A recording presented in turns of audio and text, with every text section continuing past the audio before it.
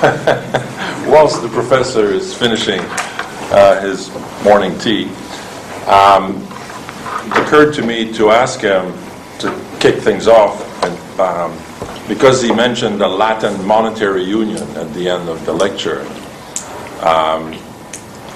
The relevance of making mention of that was, I think, really that there was a gold bond issued by the countries in that union. The countries, if I recall, were Greece, Italy, Spain, Portugal? No, later on, Switzerland. Switzerland, and there was one more, I think. Italy. Yeah, I mentioned. Anyway, so the usual suspects today. You mentioned France. Oh, no, I didn't mention France. No. France. So, I'm not sure, Professor will say, some of the countries, if not all the countries in the Union, issued gold bonds. And when you talk about that, Professor, could you also say, if you know, when and where, and was it Latin Monetary Union, when and where was the last gold bond issued? The United States, and it was issued in bad faith because Roosevelt announced the confiscation of gold March the 4th, 1933.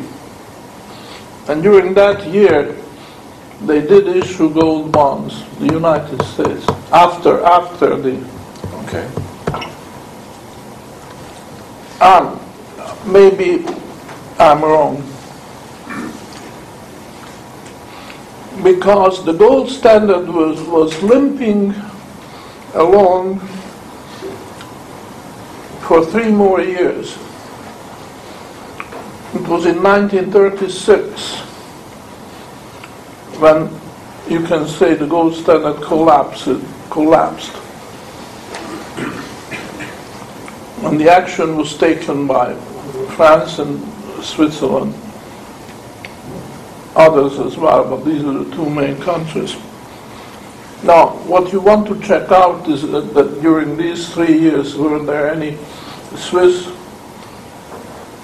gold bonds issued or French gold bonds issued, which I don't know offhand the answer to that. But it would be in those years the final issuance of gold bonds. But it is conceivable that gold bonds were still issued in 1936, but not after. Mm-hmm. But I'm happy to mention the United States because they issued gold bonds in bad faith. I mean, how can you default on your gold certificates and still issue gold bonds? It's incredible. It's really incredible. But that's what they did. But, Professor, doesn't that mean that, I mean, why should we trust today governments that can't pay their debts and debase their currencies if they all of a sudden decide to issue gold bonds? Why should we believe that they will pay us back in gold in 30 years' time? Well, I'm assuming, of course, that they will exercise proper self-criticism. They will admit that Keynesianism was a dead-end street, and it was actually also dishonest because they worked with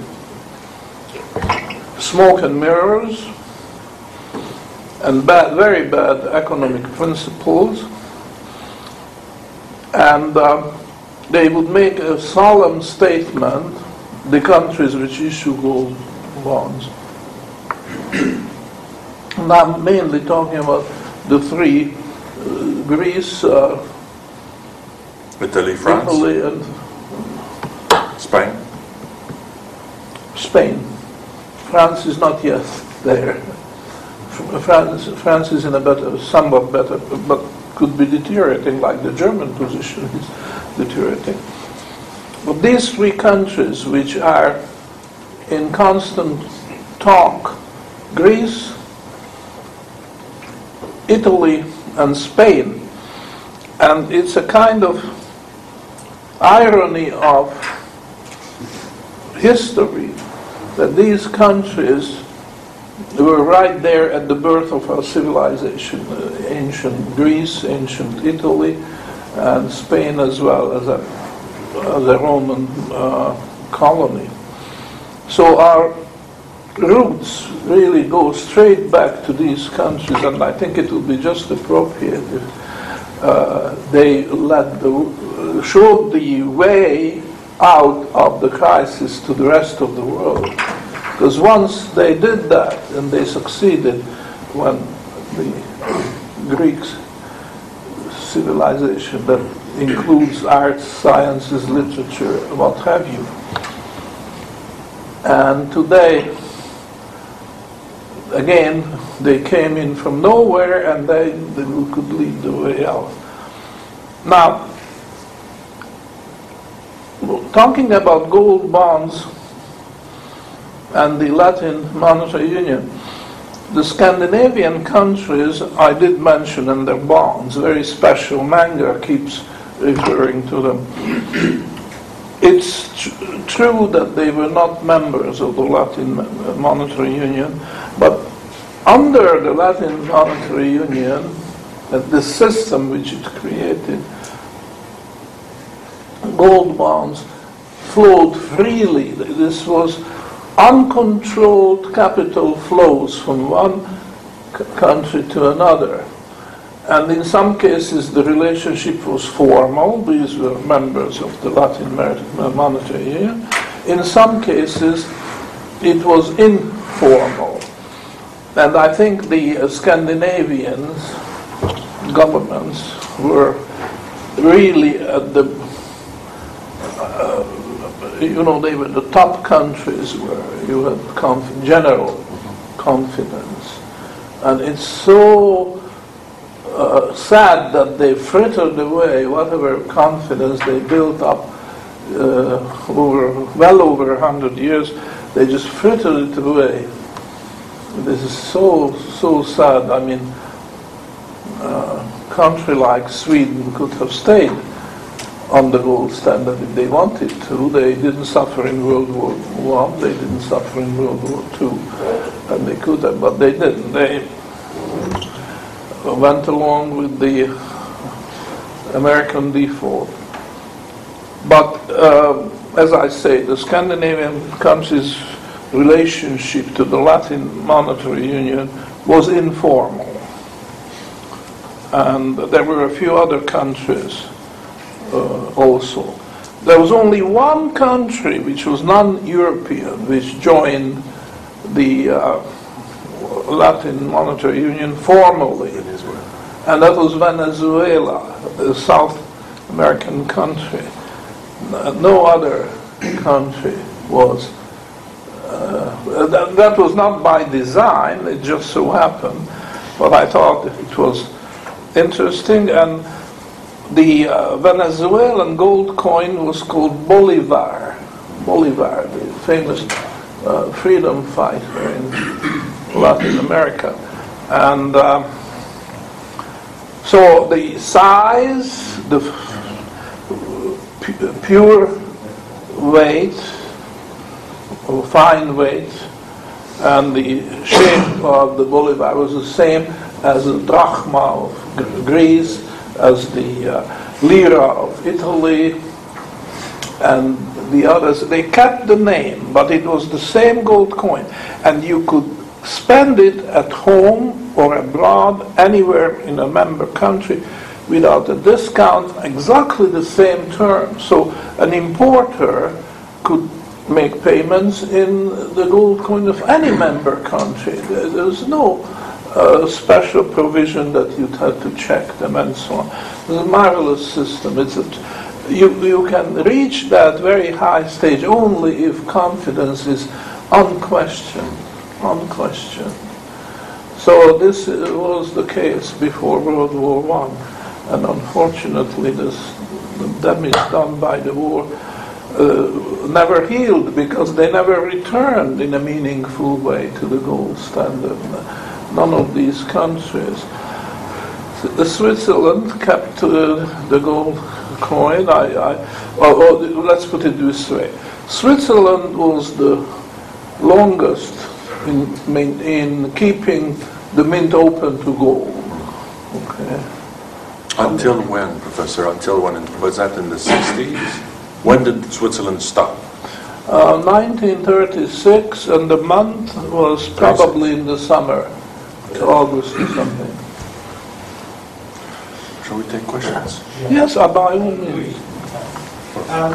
I'm happy to hear the professor saying that there's a way out with the mountain of debt in the world using gold bond. I'm interested in the future, that how we're going to do that, what is the mechanic, the way of issuing gold bond. But I assume that you have to have gold standard, you have to have real bill, you have to have open the mint to gold. But the government still have to convince the people where are they going to get the gold in 30 years' time. Are they going to increase the taxes if the economy didn't grow enough? Otherwise, people like me are going to put the money for 30 years. So can we just... It has nothing to do with the amount of gold in existence. The totality of the face values of outstanding gold bonds, because they are not maturing on the same date. You see, suppose one country retires a big chunk of its gold bonded debt this year, okay, and the gold is absorbed by the world economy, and next year another country has the due date for its outstanding gold bonds. But you see, the same gold can now be recycled, and the point is that it's the ability of the country to attract gold which counts, not how much gold they have in the vaults. So the system will work if the countries take good care that they will be in the position to attract the gold when their gold payments calls for these retirement. You have to repay your gold indebtedness. So there's no problem. It did work. In the 19th century, that's exactly the way it worked. If you add up the outstanding amount of gold bonded debt, you get a larger number than the golds in existence. But nobody had any doubts that his gold bond was good, because they understood that gold is in circulation. But of course, if one country did something bad, such as defaulting on some minor issue, then that, of course, cut this country off the availability of gold circulation. So, the countries were scrutinized, the banks were scrutinized, people did look, not everybody, but most people who understood and could read balance sheets, they did, and if they saw that one country was shaky, then they didn't extend more credit, and there was no question of bailing out or any of these so-called measures to stem the crisis. And the banks which failed and failed deservedly were allowed to go bankrupt. And it's just a stupid idea to bail them out. They have, with their own actions, these banks proved that they are incompetent. So why bail them out? Why will give them more credit for their incompetence, for their failure, for their for their endangering the health of the world's monetary system? just a stupid idea. And with this understood, I think the system did work very well. Pre-World War I monetary system, which was gold standard, the real bill circulation, gold bonded government debt. The government debt, I would not go to the extreme that Mises did. Mises was suspicious of all government debt. I would say that some government debt, the residue,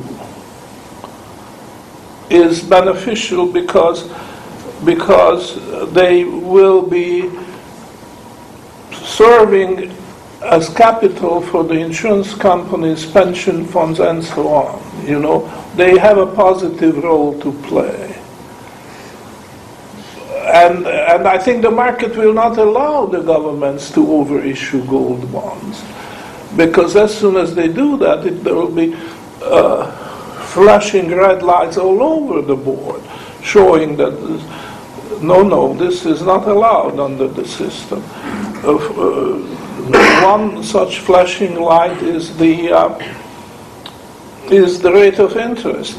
Now, I think your question also involved the mechanism how these go. Okay, but what they do is they print the gold bonds with a fixed coupon rate. But actually, when they auction the bonds,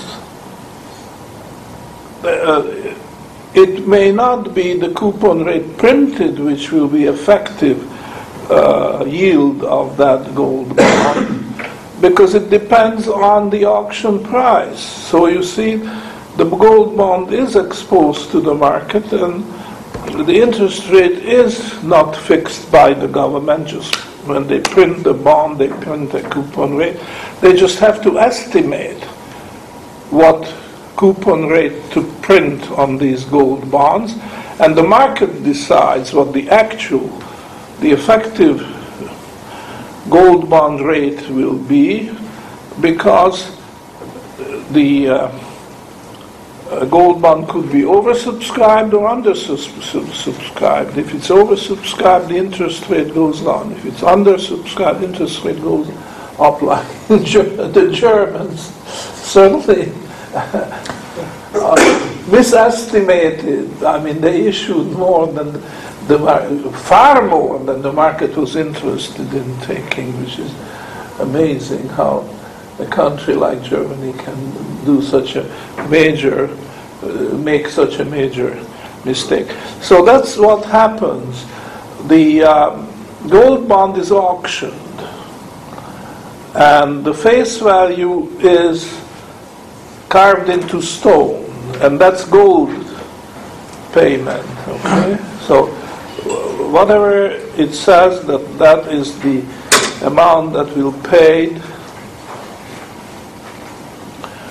at maturity, say 30 years from now, that will be carved into stone. That's inviolable. This cannot be violated. However, the coupon rate is also printed on the face of the bond. Now, this is not carved into stone because during the auction, the price you actually pay for the gold bond will fluctuate with supply and demand. So that's the only case when the coupon rate coincides with the actual rate is when the bond sells at par. But statistically, this is an extreme rarity, because it hardly ever happens. Either the bond sells above par or below par. Okay. And another signal which will alert the market that there's something wrong is that maturity comes and the particular government can repay the gold loan, can retire the gold bond only by borrowing an equivalent or a greater amount of gold. Now the market will immediately see that this country is going to have trouble. And then forget about whatever rate they print on their bonds, because it will definitely be under subscribed under these conditions. So now I did make a suggestion. I wrote an article and I gave the title "Cut the Gordian Knot." Now the Gordian Knot was in historical, maybe legend, maybe a historical fact, that the city of Gordus, I think it was called, had a museum, and in this there was a hook with a knot made of ropes, and this was a very intricate knot, and the challenge was for a visitor coming from far away to untie the knot. And then there was further legend behind it that one of the gods, immortal gods, was traveling through Gordius and with a cart driven by horses, and then there was some sign that the gods wanted him to. The gods wanted this fellow god to stay in that city, and so he didn't need his coach anymore. They cut off the hook, and the knot was displayed in a temple which was built in honor of that god, decided to settle in Gordius. And then this legend developed, and nobody could cut the Gordian knot, as it came to be called,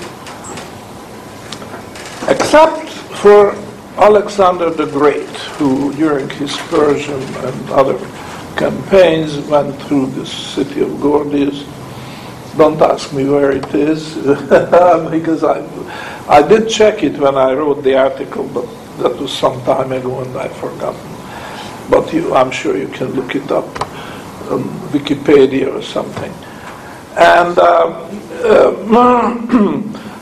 Alexander the Great was made aware by the city officials that this is the trademark of their city. Nobody can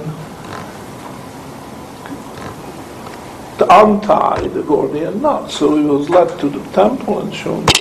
Nobody could. I can. Drew his sword, and just cut it, and the knot fell to pieces. You see. So in a sense, he untied the Gordian knot. Now, why is this interesting? Because I did say in my article that, I did write this article for that book, which some of you have in French. But by the terms of the contract I had with the publisher, I was not supposed to publish it anywhere else. So that's why that's the only article in the book which is not on the internet. I couldn't put it on my website. So I'm telling you because the terms of my contract with the publisher didn't cover this, live talks. So what I suggest, and why I like this title, which I thought was fitting, is that the sword of Alexander the Great was a golden sword. And that's why he could cut it. It's not the sword itself, but the golden sword. So the idea is that the Latin monetary union will succeed. But not with the euro. If they tried paper money and pretend that we are the Latin monetary union, blah, blah, blah, fizzle out. But if they brought back the gold coins of the Latin, same shape, same size, maybe not the same monarch, but I'm sure Switzerland will still have Helvetia, which they did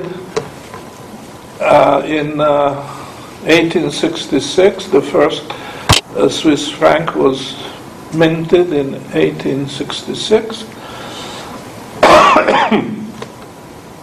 That's the golden sword, which can cut the Gordian knot. And the Gordian knot is our miserable situation in the world of finance. And with that golden sword, you can untie it. But try paper or this or that or that, forget it, it's not going to work. Okay, I said enough. Yeah, I want to give you a chance. Any other questions? The gold bonds. So what you're saying is the interest on those gold bonds is actually gold coin. Yes. The interest on the gold bond is payable in gold coins. So they hold, and who would, how would the price of gold be determined? Just by the gold coin? The fact that there is 3 gold coins? Well, there's a mathematical formula which translates the bond price to the interest rate which the bond promises to pay. And it works both ways. If you give me an interest rate, I can tell you exactly what bond price will correspond to it, in case of a gold bond, and vice versa. That's no problem. Mathematicians know how to do that. And very often it's not a formula, but it's a table. And all bankers have tables. Just like mortgage tables, very similar to mortgage tables, which count, I don't know how many decimals, but they do count what your monthly payment is on your mortgage if the interest rate is such and such, and it moves, then you have to. But this would be working in parallel with currencies. Or would it replace currencies? What Peter's question really is if the bond is issued in gold and paid, interest is paid in gold, what is its value in the currency? Would it work in parallel with a currency? We are assuming paper currency? Yes, assuming that a country issues, assume a country in Europe issues gold bonds, but the euro still exists, and there is a euro price for gold. Now you have to use 2 exchange rates. One is the price of the euro in terms of gold, or vice versa. And then you have to go to these tables which give you the actual bond price given the rate of interest. So the bond price would fluctuate with the price of gold in euro. Not with the gold euro, the paper euro, yes. Yes. Not the If I gold. could just add a few thoughts, I think I see where this all goes. So when the bond is sold on day one, let's say it's a 100-ounce gold bond, then that should be worth $176,000. And that might be the price that it starts at. But as people start to perceive that paper bonds are falling, and paper currencies are falling, and gold is being remonetized, and particularly if the government demonstrates that it is behaving in good faith, and that the interest is going to be paid in gold, or is being paid concurrently in gold, then what will happen is the gold price starts to move up, and then there becomes an exchange rate where you could retire a larger and larger number of paper bonds for one gold bond. and you could clean up the whole mess and recapitalize everything as the price of gold heads. That's where all of those calculations that we talked about on Monday for what ought the price of gold to be to recapitalize the world. If gold got to $10,000 an ounce, let's say, from where it is now, that's a 6 or 7 times gain, then you could retire all these old paper bonds without defaulting because the price of gold has soaked it up. I think that's where, correct me if I'm wrong, I think that's where this goes. Yeah, you are correct. You are quite good. Isn't there a fixed price for the bond at the end of 30 years? Isn't there a fixed price? There's no price. There's a fixed Oh, just a- bond, there's a fixed gold weight. Yeah. I like to make a distinction between a gold bond, what we're talking about, and a gold-backed bond. Gold-backed bond is a paper bond with gold as collateral.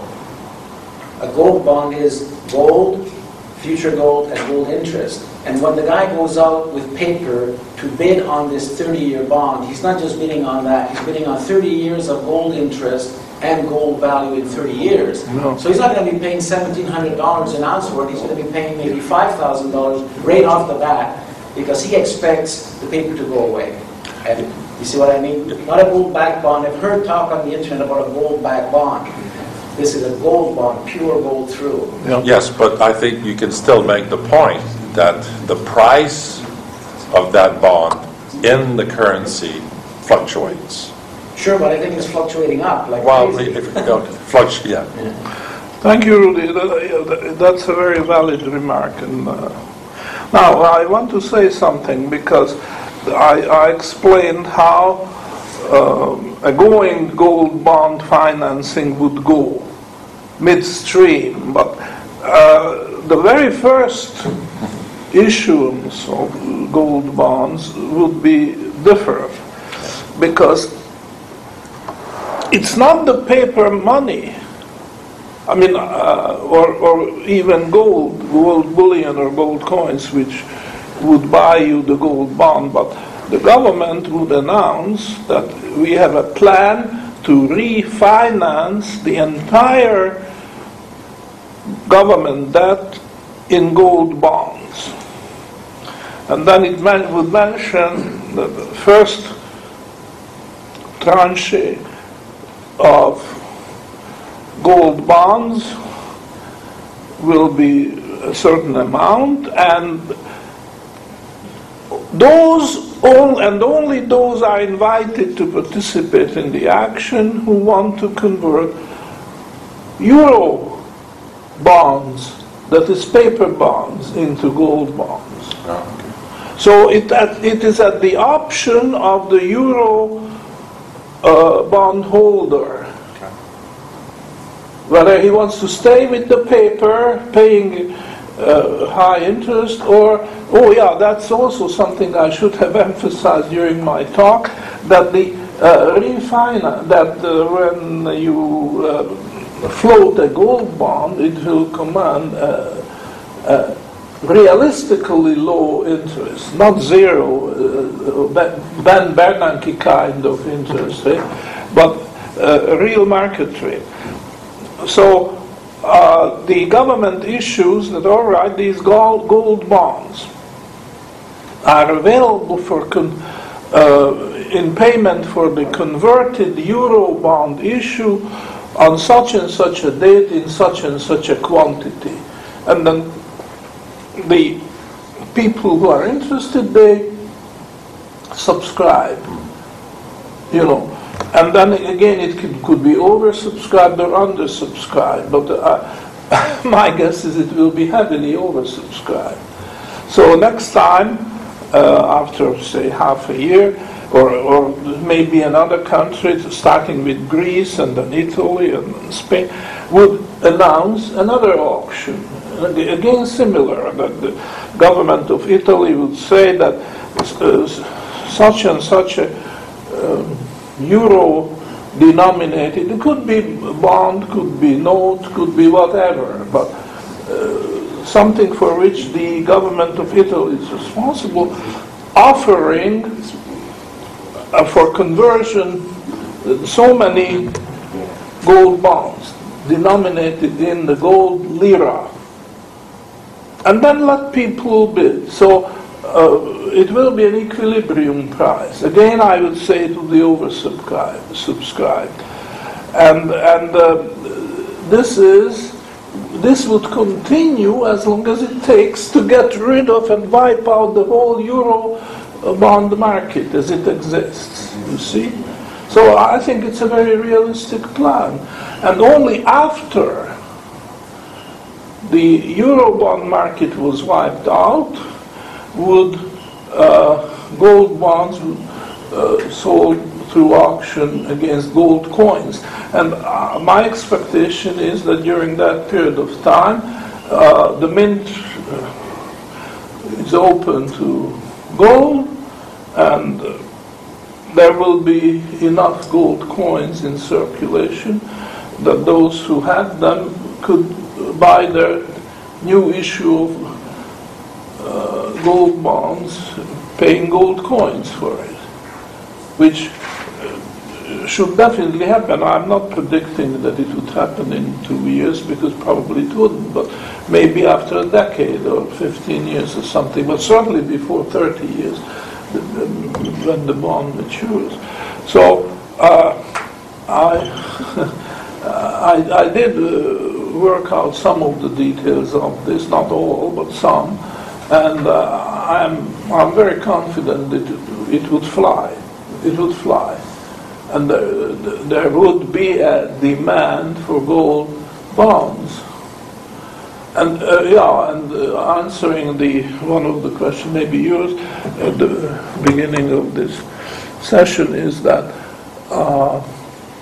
the confidence would return slowly, but it would return, because people would do their little calculation and say, no, that's a reasonable plan. I can see how I can refund the paper issue.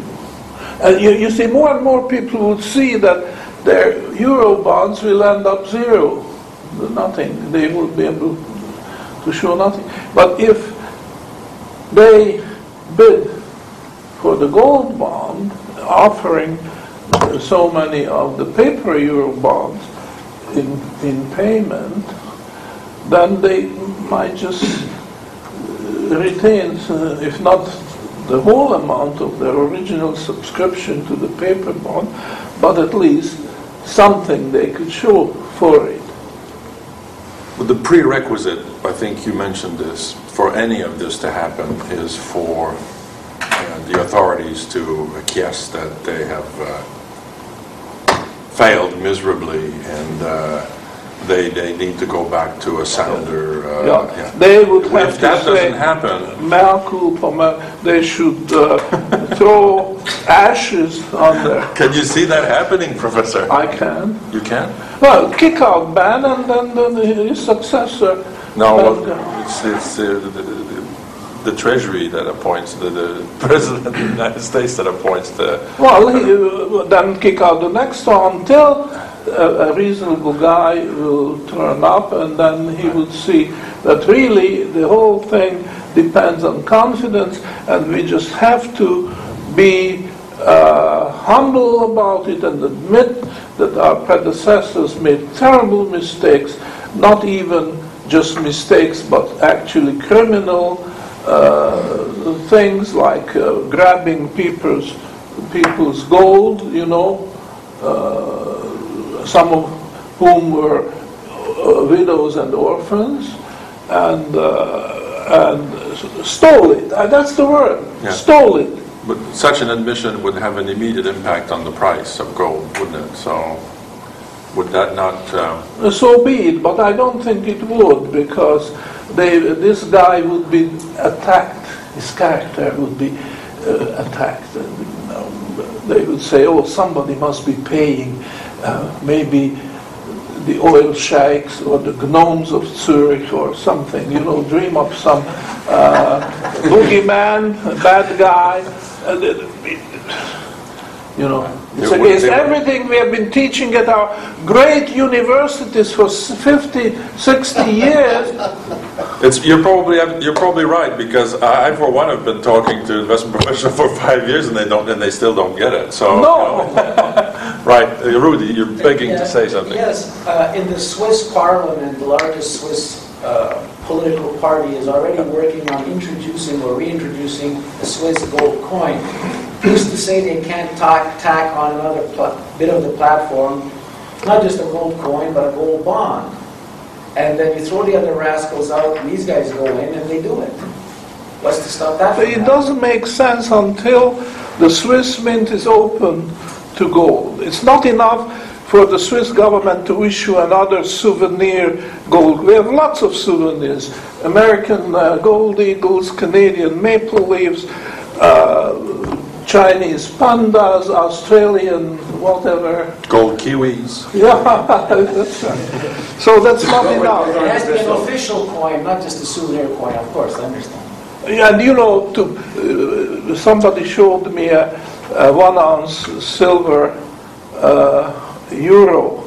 So ridiculous to put down €1 on a 1 ounce pure silver coin. I mean, they really take us for idiots. They really do. And the point of having the mint open, Professor, is it not that you do want to ensure that the issuing state has the means of attracting gold to pay it back? Yes. Yeah, right. Well, that's part of it. Part of it. But the government could have, and I'm advocating this, the government could have excise taxes payable in gold. That's one of the secrets of the North American Union, the Lincoln regime, which introduced the greenbacks, a very bad thing, but it did save the Union. Right. And the secret was that they never repudiated the debt of the Union of the United States. They could have. So from now on, it's greenbacks. Forget about gold. Forget about silver. They didn't do that. They were very punctual. The U.S. Treasury in Washington, as opposed Back then. to meet every payment of interest, every payment of principal as it fell due, and in order to have the gold to do this, they had to have a gold income, and the way they did it was they levied custom duties in gold coin and excise taxes in gold coin, and it worked. And Nixon should have copied this, and then perhaps there would have been an early return to the gold standard in the United States after 1971. Never happened. They were so obsessed with their divine power. Yes. One thing that we could add to this is that certain countries, like Italy, like the United States, have significant existing gold reserves. Officially. Well, so assuming they audit it and prove that they really have the gold, if the United States were to issue up to 8,000 tons worth of gold bonds, the gold is actually there. Even if the United States didn't have a gold income for the time being, the gold is actually there. You don't have to worry about default. Well, it was the income tax, but it was custom duties, which did exist ever since the beginning of the American Republic. So I would say the scheme would work even if they had zero gold to start from, because if you collect gold excise tax on luxury cars, Porsches, maybe Alfa Romeo, Ferrari, or what have you, they would just put the gold excise tax, which is payable in gold. Forget dollars, forget euros. You've got to pay it in gold. Then you can have your car. Or you can buy yachts. But only if you pay the excise tax in gold at a prescribed rate, you see. Then you would have, the Treasury would have a gold income. Because there are people who are not going to give up just because it's collected in gold. They would, if they don't have gold, they would have to go to the market and buy the gold. And then they can buy their Porsche. And I went further than that. I said, now, let's go to the poor man's gold, which is silver. And I'm suggesting that municipalities should collect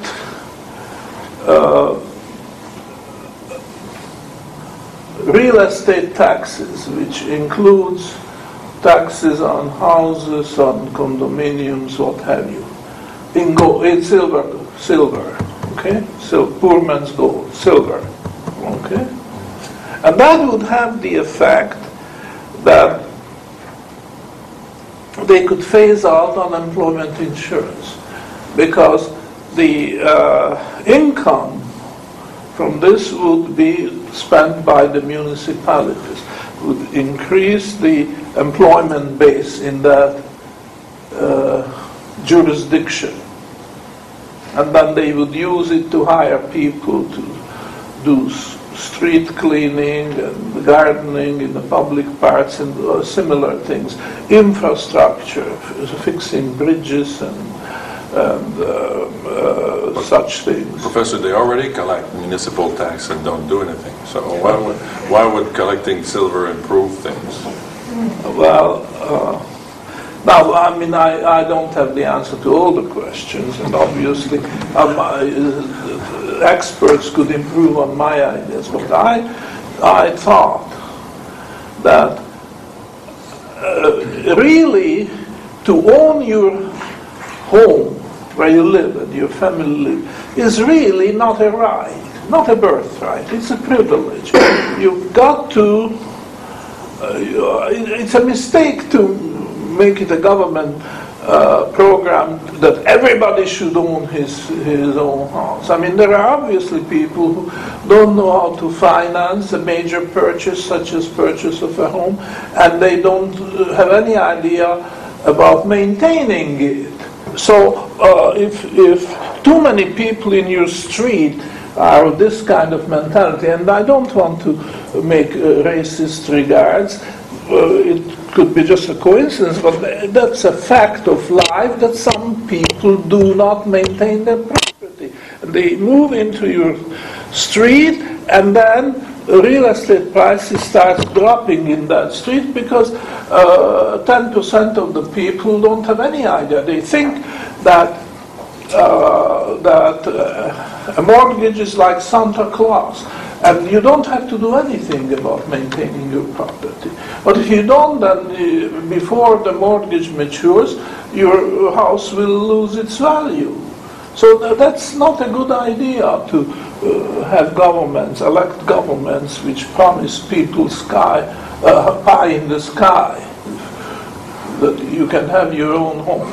So those who appreciate the privilege of owning their own home, they would go to the silver market and buy the silver and then use it to pay the property tax. And those who don't, they will have to rent. And this is again a good thing, because if the rental property business, the rental property industry reinvents itself, then there will be a lot of new jobs available, because these rental units will have to be built. Right now, the kind of real estate market we have actually looks at rental property as something substandard, but it doesn't have to be. It could be very high standard. So that's, I think, I can only say I strongly believe in this. Now, you may argue that I'm optimistic, but I think this is what would solve the problem. It would bring silver and gold out of hiding, because there would be incentive. The people who want yachts, they have to release some gold. And then if this catches on, then more people will buy yachts. And more gold will be released into the economy. And ultimately there will be saturation points and gold coins will circulate. And gold bond financing will be taken for granted. How are we doing with time? We have time for more Okay. questions, please. Professor, you went through and talked about the speculators and how they made profits in the bond market. You then went on to say that governments will continue to have deficits, so there will always be an increasingly bigger supply of bonds to the market. But I couldn't understand, and I may have got it incorrect, you said that because of the speculators, there will always be an unlimited supply of buyers for the bonds. As I understood it, the Reserve Bank came out at, say, on day 1 and said, tomorrow I'm going to issue some more bonds, and here are the terms. So on day 0, well, as soon as the JP Morgan found out about that, they went out into the market and found some bonds that were going to fall due for repayment the next day, and by doing their maths, they were able to buy them and sell them the following day at a fixed price, knowing what that price was going to be, and take a margin. But the government is selling bonds for the next, say, 1, 2 or 3 years, and who are going to be the continuing suppliers of those 1, 2 or 3 year bonds? Are you talking about gold bonds or No, just as it is now. irredeemable bonds? Yes, because I think what you said was that the system is set up now so that there's going to be an ever-increasing supply of bonds, but there's also a sort of an inside job where there's going to be an ever-increasing buyer of those bonds, so that therefore the system can just keep going. I did say that, but I also said that Up to a point. up to a point, because speculators, whatever they may be and whatever you may call them, they are not stupid, and they are willing to play the game because they know that there are enough stupid people around. Yes. But then they readjust their estimate every day or several times a day, and when they realize that the supply of stupid people is, after all, not infinite, Okay. then they will stop the music. And when they do, that's it. And don't ask me when will this happen. But I have very high respect for the speculators. Nothing I have said here today or ever, anywhere in writing or in words, means disparagement. As long as they use their own funds to speculate and they do not pass on their losses to society. Because some of them do, and of course I would condemn them in no uncertain terms. But I would assume that just like every other profession, there will be a majority of honest people and there will be a minority of dishonest people, and we just have to qualify what we say about that. I have very high regards for that. Speculation is more than just a profession. It's a necessary profession, because without speculation we would be we would run from too hot to too cold, oversupply and scarcity and a lot of suffering. If prices go too high, that hurts the consumer. If prices go too low, that hurts the producer. And but with the speculation being part of that, it can be kept within limits and in an optimal way. Neither consumers nor producers will be penalized when some natural disaster strike somewhere in the world. So please make sure that you don't misquote me. I'm not condemning speculation. I'm condemning risk-free speculation, but that's not the fault of the speculator. My question wasn't about the speculators, I have no problems with that. It was more the continuing supply, and I think what you said was there won't be a continuing supply. Eventually, the buyers of the bonds will disappear. We don't know when, but at some stage they will. Okay. And the system, I think you're not clear on the supply. The supply is the Treasury. yes, sorry. And the Treasury will keep writing them forever as long as they keep getting money for it. And it's the buyers who will dry up sooner and they will not buy it. I think that's the point. Yeah, that's what I'm And you can look at it in a way as the ultimate buyer is the Fed, but in between these guys grab a chunk of it. Well, we've reached the end of the morning session, and we start again at 2 p.m. this afternoon. Would you please join me in thanking the professor?